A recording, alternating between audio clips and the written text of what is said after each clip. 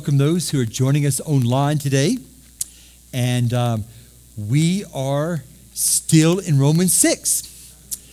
We've been going through the book of Romans for, 3 or 4 months now. And as we said at the beginning, there's going to be certain places that we're just going to camp out a little bit. Romans 6 has been one of those places. And it's a very important book or chapter in the book of Romans, okay? The focus has now turned to our sanctification.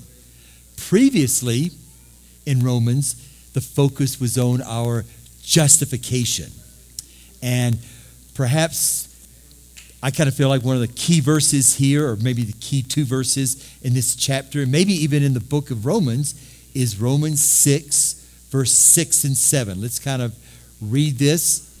Knowing this, that our old self was crucified with him in order that our body of sin might be done away with, so that we would no longer be slaves to sin.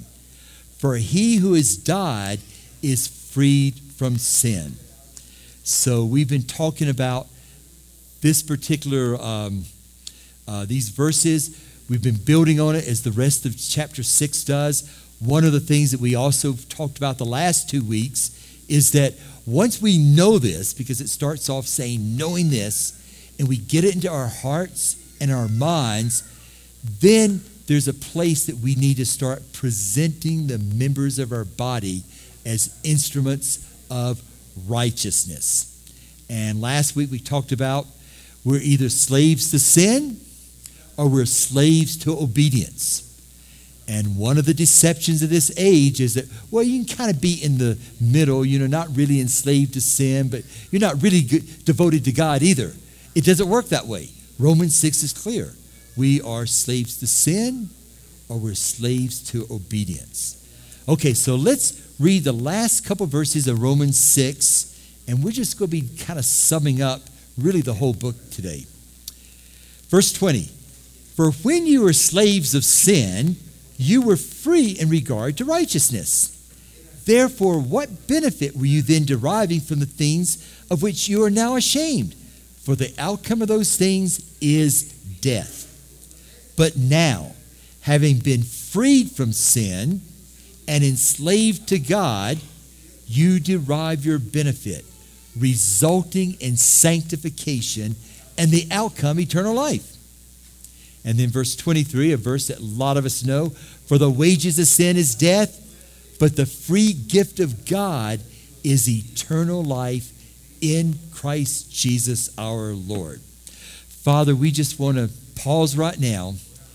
We ask, Lord, that any confusion, any fogginess that we have of this chapter 6 and the message here in Romans, that you would clarify for us today. Open our minds, Lord. Speak to our hearts. We commit this into your hands. Amen. Okay, so let's kind of step back for a moment and look at the bigger picture. First of all, as we were explained very clearly in the first part of Romans, we have been given the gift of justification. We were born again, regenerated, became a new creature, a lot of ways of saying that. We were declared righteous by the blood of Jesus. Our sins were forgiven. We had eternal life. And then, or now, we're called to live out the Christian life. And that is where many Christians often get stuck. They, yes, I gave my life to the Lord, but wow, this is hard. It doesn't seem like I can kind of live out the Christian life. And there can be frustration. Actually, this morning, many of the songs I noticed were about God breaking the chains. He does that. Many of those chains are broken when we give ourselves to him in obedience. And we say, Jesus Christ, I want to follow you as my King and Lord. But we also know, all of us, that there's some things that just kind of keep hanging around. In fact, they can be very much crippling sins, as we talked about last week, or maybe it was a week before. And we get stuck. And I think it's especially true when it comes to the teachings of Jesus. His teachings should be the heart of our discipleship. But they can also be some of the hardest parts of the scriptures, because Jesus, his teachings, he goes straight to the heart. You know, other parts of the scriptures, we can kind of zero in on the scriptures and almost make them rules and regulations, but Jesus speaks straight to the heart, doesn't he? Like the Sermon on the Mount that he gave at the very beginning of his ministry. You know, he starts off with the Beatitudes. It just kind of amazing the things he said. And then he kind of talks about, he talks about heart issues, not the external things. In fact, he says, you've heard that it said, you should not commit adultery. But I tell you what, that anyone who lusts for a woman has committed adultery already in his heart. Or, you know, you've heard it said that you shall not murder. And then he says, but if you're angry with your brother, you know, you're just as guilty. And because we are creatures of, we like to be legalistic. Well, I haven't committed adultery, or I haven't really committed murder, even though I hate this person. You know, I haven't really committed, and we're always trying to see how we can kind of bump up to the line. And Jesus says, listen, it's the heart. It's the heart. That's what I'm after. And throughout his ministry, he's talking about things like denying self, taking up your cross daily. And these are things that we talk a lot about, you know. Or how about love one another? And then he kind of says, in fact, there in John 13, he says, a new commandment I give you, that you love one another, agape love, as much as I've loved you. Well, how much did Jesus love us? So much he gave his life for us, right? And yet, that's the standard. It's almost like Jesus took the standards and he put them way up here. And then not only love one another, but then he kind of talks about loving your enemies and blessing your enemies and praying for your enemies and doing good for your enemies. Those are all passages that he talks about. He talks about things like turning your cheek. And I know we always kind of, yeah, but you have to kind of realize that sometimes you can't turn your cheek because of this and this and this and this. I know there's probably places where there's self-defense or something like that. But have you noticed we're always trying to wiggle out of what Jesus said? You know, how about this one? You are blessed if you are persecuted. You are blessed when men throw insults at you and say all kinds of evil against you falsely. Has anyone here, and I know the answer already, has anyone ever lied about you? Yes, of course. It's part of being in this sinful, corrupt world. And what's typically our reaction? How dare they? They are a liar. You know. But you know what? Jesus says you're blessed, and consider it an honor to be insulted, especially if it's for my sake. Jesus talked about things like servanthood, serving. He said, you know, you've heard that the great men exercise authority and lord it over others. But I tell you what? That the greatest is what? The servant of all. You know, the slave of all, actually, literally. He talks about following him, not turning back. Jesus has a focus on the heart, not externals. And his standards are really high. And our response as we become followers of Jesus is that this is impossible. I can't. Actually, Jesus is kind of interesting. There, I think it's in the Sermon on the Mount. I think it's Matthew 5. He says, unless your righteousness surpasses that of the scribes and Pharisees, you will not experience the kingdom of God. You think, wow, just count me out. And I think that's the way a lot of people who, they embrace eternal life. They sense God's love for them. They say, yes, I want to follow you.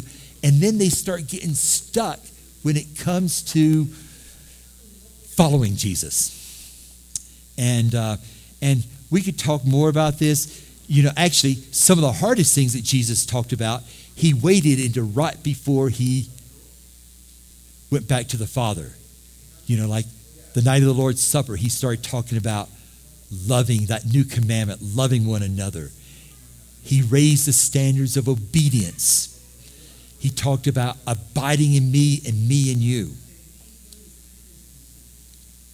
One of the purposes of the resurrection of Jesus was to give us new life and to impart a power to us, a resurrection power. We'll talk more about this in Romans 8. Without walking in the resurrection power of Jesus, the Christian life is not just hard, it is impossible. You can't do it. But with his resurrection power, yes, it not only is it possible, but that's the life we've been called to, where he lives through us. May we get this. Actually, we've got to get this. Philippians 3, verse 10. I think it's up here. That's faster than I am here today. But Philippians 3:10, Paul is praying. He says, that I may know him and the power of his resurrection and the fellowship of his sufferings. We'll talk about that a little bit later. Conform to his death. We'll touch on that a little bit in Romans 8. But we've got to know his resurrection power.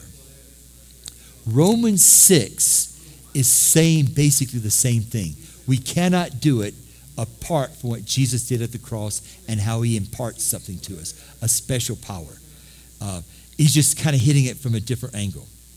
Several years ago, we showed an illustration. There it is. You probably remember it. A lot of new people, so you may not remember this. But we were talking about biblical discipleship. And maybe I should say a rocket is really made of two parts. There's the capsule, which if it's a person going into space or a team, that's where they are. That's really where the goods are. And then the second part is the booster, because the capsule by itself can't get anywhere, even though that might be the most important thing. It takes the booster. Same thing even if in terms of war. The nuclear warhead is on the front end where the power, but it cannot go anywhere unless it has that booster. Well, the capsule or the core is really, the way we used it in this particular teaching, is the core teachings of Jesus. And I've kind of, mentioned some of the stuff: denying self, losing life, obedience, faithfulness, servanthood. All those things that are kind of beyond us and impossible for us, right? But yet, it's so clear that's the life we're supposed to live. But God has given us a booster, the resurrected life of Christ, empowering me in the inner man. That's what takes me to the place of living. Does that make sense? Because it's so important we kind of get this. We're living in a day where there's a lot of people falling away from the Lord. And a lot of times it's a result of, I just can't do it. I've had many people tell me that. Mike, I've tried and tried and tried. But you know what? You can keep trying and trying and trying. You're still going to be frustrated. Because the Christian life is not meant to be lived that way. It's meant to be lived in the resurrected power of Christ that he imparts to us. Okay? We are called, yes, to live out the teachings of Jesus. Radical, in a good way of radical. And by the way, Jesus said many times, and the world will know me, what? By their agape love toward one another. And other times he says, they'll know me through your unity and your oneness with one another. In other words, you're putting down your grievances and things like that, and you're really walking in the Spirit together. So walking in the teachings of Jesus is critical in the days when God wants to pour out his Spirit and bring harvest. The church has to understand this. And that's why Romans 6 is so important, because it teaches us how we can truly live out the power of the new life. Okay, let's go to verse 20 here. It says, "For when you were slaves of sin, you were free in regard to righteousness." When you were slaves to sin, let's just kind of review. One thing, when we were slaves to sin, living righteousness was really not an option, was it?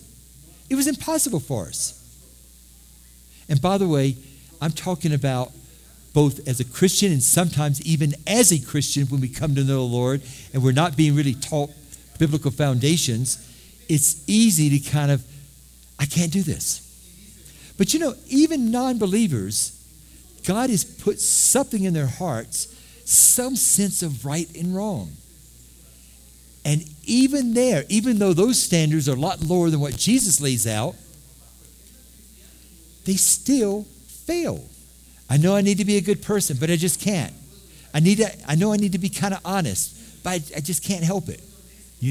I know I need to, have my thoughts kind of thinking in the right way, but I just can't do it. And that's why a lot of people don't come to know the Lord. They feel like, I'm not good enough. And you know what? They're not good enough. That's the point. Just like I wasn't good enough and you weren't good enough. So when we were slaves to sin, we were stuck. We were living in frustration. We were living in confusion. We were living in discouragement because we can't live up to the standards that we know are right. As a Christian, they're higher. Even as a non-Christian, we can't do it. And the result, it says in verse 21, the fruit is death, spiritual death. That kind of sums up what we've been talking about really for the last couple of chapters. But then verse 22, it says, but now. Okay, we know how it was, but now things are different. But now, having been freed from sin and enslaved to God, you derive your benefit or the fruit, resulting in sanctification. And the outcome, eternal life. It results in sanctification. We've been talking about this for the last 3 or 4 weeks. Let's just kind of review again, because I want to make sure we all get this. Sanctification, and I'm sort of making this kind of simple, starts at the place that we've been declared righteous by the blood of Jesus. We've given our life to him. Sanctification starts there and goes until we see Jesus face to face, either at death or he comes back. It's a process. Justification is something that happens at a point in time. I give my life to him. I see the gospel. I respond. I say, yes, I want to follow. But sanctification is a process. And it's the process of what? Being made holy. Remember we said in 1 Peter 1, how we are called to be holy as he is holy. You think, well, that's impossible. Yeah, it is. But that's the calling. That's the process of sanctification. And you're right, the process of sanctification never gets complete here on this earth. But on the other hand, we're not supposed to stay exactly where we were either. We should be coming more and more like Jesus, being conformed to his image. In fact, when we get to Romans 8, actually, let's just kind of take there. Romans 8, verse 29. For those whom he foreknew, he also predestined to what? Become conformed to the image of his Son. That's our destiny, is to be like Jesus.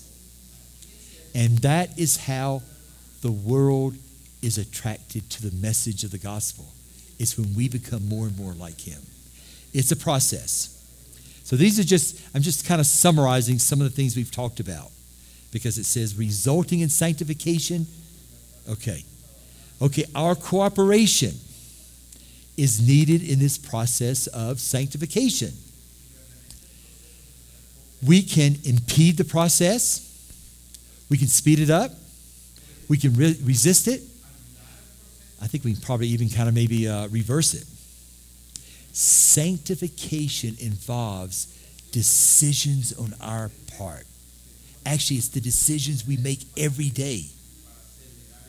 And as we've been talking the last couple of weeks, presenting ourselves to Him on a continual basis, making decisions of obedience.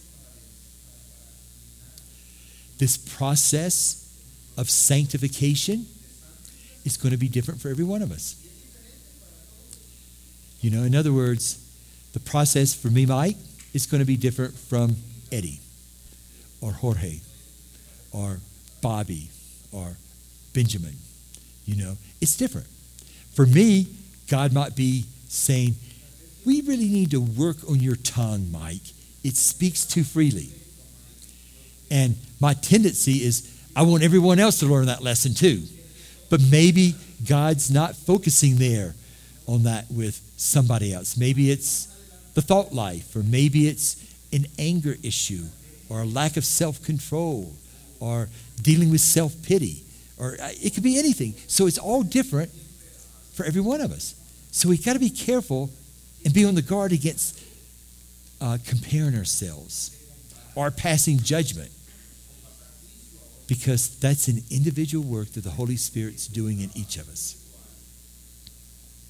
This is an important one we've talked about. God uses difficulties. Yep. Things we don't understand. We all have things that we don't understand. God, I don't understand this. Sometimes He explains. Sometimes He explains later. Sometimes He doesn't at all. You know? So God uses difficulties, things we don't understand, disappointments, the perplexing issues of life, to bring about His process of sanctification in your life. We could look at the reverse. God, or life, not God, life presents many opportunities to get bitter, to close our heart, to be resentful, to get angry, to lose heart, right? The goal is not to avoid all those things, but learn to respond to them in a godly way. Okay? When these opportunities are met with godly responses, sanctification occurs. When we don't respond in a godly way, our heart hardens. And then God may decide, because He loves us so much, well, maybe I need to get His attention or her attention another way. And that's when, you know, those harder things come across our life. None of us like that. But you know what? Hebrews 12 talks about the discipline of the Lord, right? Those whom He loves, He disciplines. Okay? Understanding these things that we've been talking about is essential for walking out the Christian life. I know we're all saved, or, you know, or coming out of place, regenerated, but that's when the walk begins, the walk of sanctification. And again, that's where many people are getting frustrated and dropping out. If we don't understand this, or if we resist it, I mean, I've had people tell me before, Mike, I don't like it when you talk about difficulties. Well, I'm sorry, but you know what? That's God's word. You know, God never promises to take us through a life where there are no difficulties. There's no persecution. You know, our brother and sister from Iowa, AJ and Morena, they spent 14 years in the Middle East in a closed country working with the underground church. I think they said you started, 10 churches? You know, in 14? Okay, in about 10 years. You know, I can guarantee you there was persecution there. And the gospel, oh yeah, come to Jesus and everything kind of is great. No. It doesn't always happen that way. But the good thing is that he gives grace to us and he walks with us. Okay. Let's go back to Romans 5. I know we're sort of summing up things here. Romans 5, verse 3. Remember this, I know it's about 6 or 7 weeks ago, maybe more. And not only this, but we also exult. Actually, that kind of means literally leap for joy in our tribulations. Not that we are happy to have a tribulation, but because we know that tribulation brings about perseverance. And perseverance, proven character. And proven character, hope. And hope does not disappoint because the love of God has been poured out within our hearts through the Holy Spirit who has given us. We, especially American Christians, and probably Latinos too, and probably Asians and everyone in the world because we have the sinful nature, there's something about us, we like things done quickly and short. So we read this, I like the idea of the love of God being poured out in my heart and pouring and going through me. But the first part of the sentence involves tribulations, perseverance, proven character, those types of things, right? We can't just jump and get the love of God flowing out. So that's part of the process. This really describes sanctification.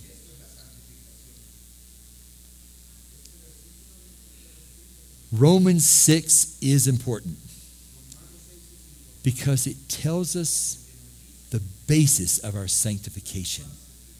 And that is Romans 6:6, that we are dead to sin but alive to God. It talks about our union with him, that I've been crucified with Christ. And therefore, my life of sin, the power has been broken. That's the biblical, theological, scriptural basis of sanctification.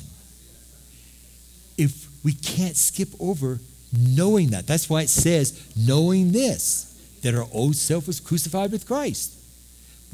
We can't skip that. That's the basis. When we understand and believe and embrace this truth in Romans 6, then we can truly present ourselves to God. Otherwise, we can present and present and present, and it's not going to do any good. But if it's based upon what Jesus did at the cross, yes. And all of a sudden, sanctification becomes alive. Let me say it another way. We cannot sanctify ourselves. It doesn't work. There isn't grace for that. And then one other thing about sanctification, again, this is by way of review, presenting ourselves to God and presenting ourselves to live a life of obedience, if done in a biblical way, becomes a joy and leads to true freedom. You got that? Sanctification is not something like, oh no, I'm obligated to try to do what's right and try to clean up my life and try to love people and try. No, it doesn't work that way. That is rules, legalism, external things. But when you open your heart and we base our sanctification what Jesus did at the cross, it truly, obedience, living for him is a joy. It's not just something that, well, I guess I got to do this. And again, we're creatures of, when there's a rule, what do? How close can I get to it without breaking it? Or let's say, like a speed limit. If it's going 65, it goes to 75. You go up right to the bumper. Or really what we really do is we've kind of heard that there's a grace period a grace thing of 10 miles per hour. So what do? If it's 75, go up to 84, 85. That's our human nature, isn't it? And we try to do that same way in the kingdom of God. How close can I what can I technically do to kind of obey the rule if we kind of are rule-based and not cross it? Sanctification is not like that. Sanctification is joy. It's true freedom. And it's based on what Jesus did at the cross.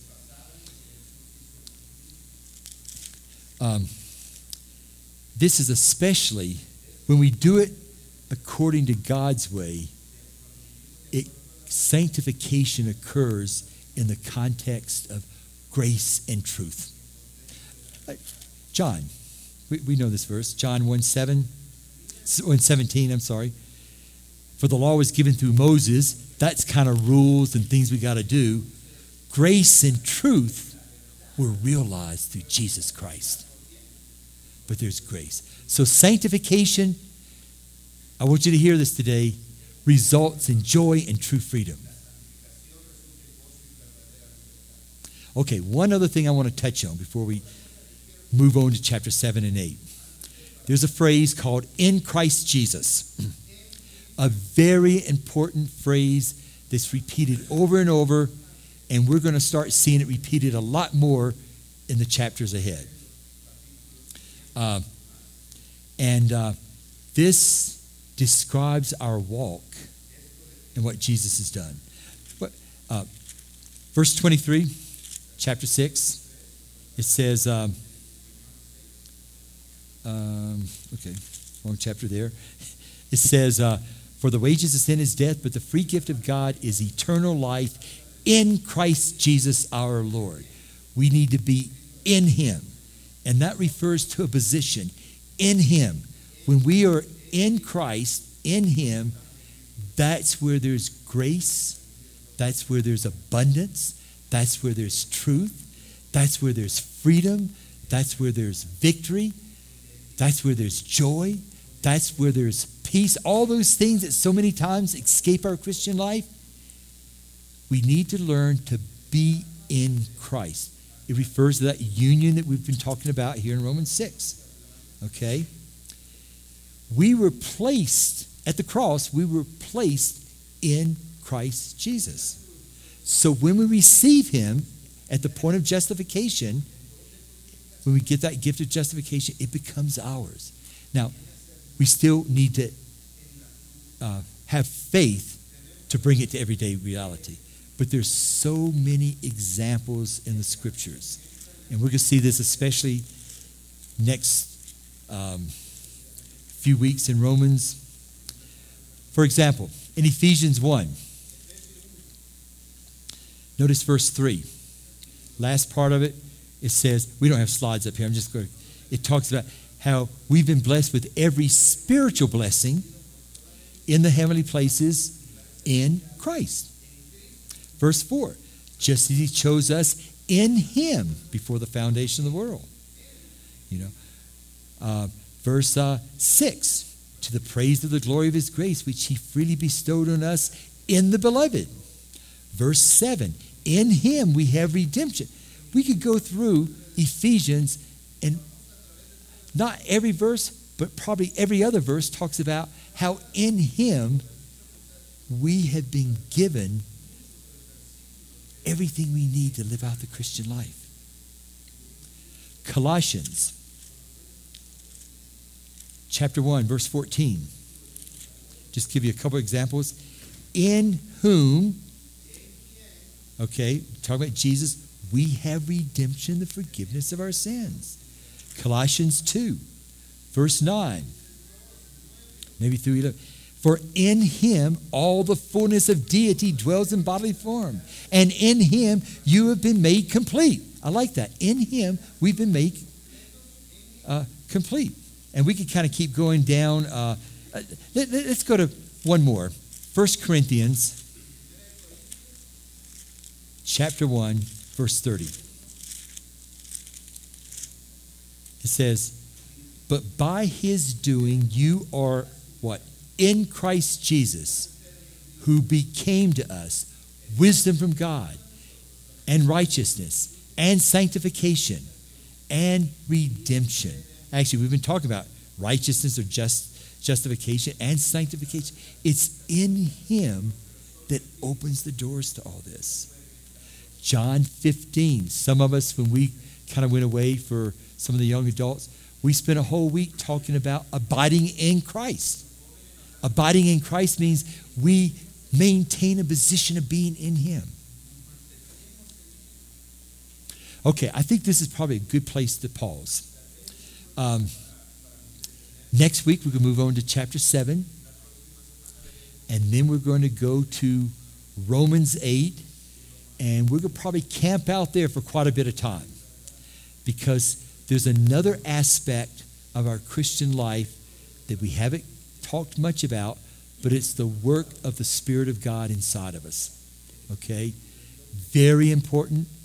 And so, but it doesn't make sense unless we have the good foundation of Romans 1, 2, 3, 4, 5, and 6. Okay? Okay, so we're going to do that next week. So let's close in prayer. Father,